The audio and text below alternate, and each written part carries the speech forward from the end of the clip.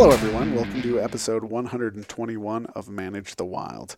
There are things going on in nature that when you hear about it, it just blows your mind. And then as you read about it, it just makes sense. But it's the topic for me of delayed implantation. I get how it works, but I also don't understand how it works. And how long did it take to develop this as an evolutionary trait? Delayed implantation happens when a male and female of a species get together and they mate. Yes, it has to be a male and a female. They get together. The male fertilizes the egg. The egg is in the uterus, and then it is just put on pause. Now, there's multiple species out there. There's well over 130 species that use delayed implantation of some kind, where they are just basically capable of hitting the pause button. And it's in mammals, marsupials, it's in birds. I know turkeys use it in some situations. And it's not across the board. Like, it's not going to be always that case. If it happens here, it's not going to be in another area. And my mind is just, it's difficult to wrap my mind around this process. What happens is once the egg is fertilized, it starts to divide. And in that dividing process within the uterus, it then gets put on pause and it just basically floats around until the body signals that it's time to begin development. And so I started researching into it. There's a couple of different triggers that can trigger the development to begin. There's two that I've really come across. There's the facultative dipause, and this is if a female, let's say she has a litter of kittens or a black bear with cubs, then chemically their body is signaling that they are not ready to get pregnant again because they're already feeding cubs or kittens. And so the chemicals in their body put that development on hold until the cubs are weaned. Once they are weaned, the body releases a chemical and the development of the embryo will start to begin again. The other one is an interesting one that I didn't fully understand. I don't think researchers do either, but you can read multiple articles about it. It's called obligate dipause. And this is called, or seasonal delayed implantation. Basically, they mate in the optimal time of year. They delay the implantation, so their babies are then going to be born in the optimal time of year. So, and you mostly see this happening, or from my research, and you can correct me if I'm wrong, but you see a lot of this happening the higher the latitude. So think about your winter seasons.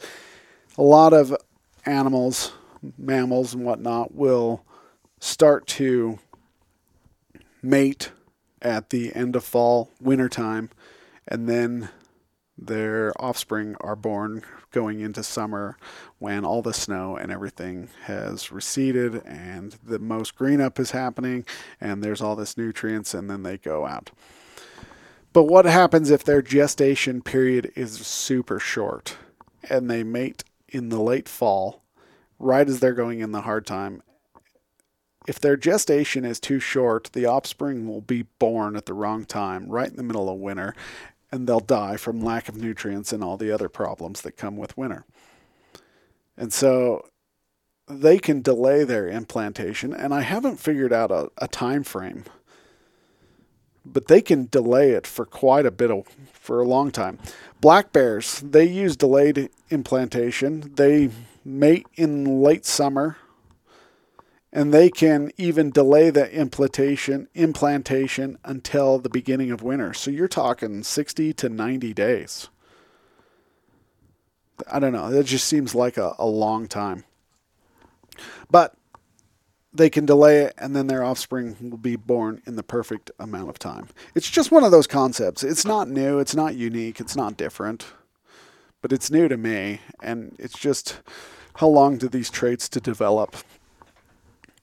And you imagine like the amount of time it took for the right amount of delayed implantation to happen, and all those things coming together.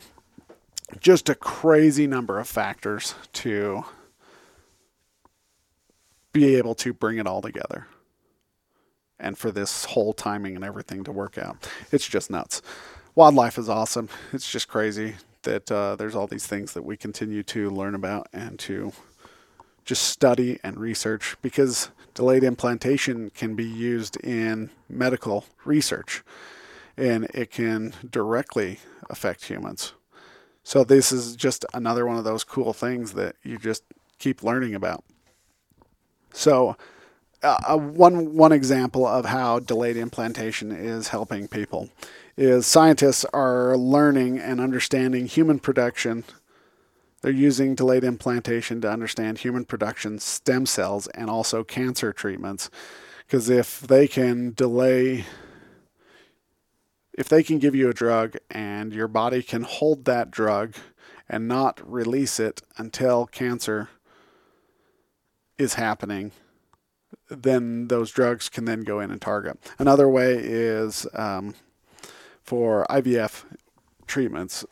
People who find themselves infertile, they can use delayed implantation to release it into the body at the perfect timing for when the egg is ready to receive. And so research is going on to benefit not only wildlife and understand wildlife, but also to benefit people. Hey, if you enjoyed today's article, go ahead and hit like button, follow me on Facebook, Instagram. Let all those people know, and we'll continue to grow this platform as I work to get more and more biologists and researchers on it. Thanks for sticking with me. Have a great day. Stay wild.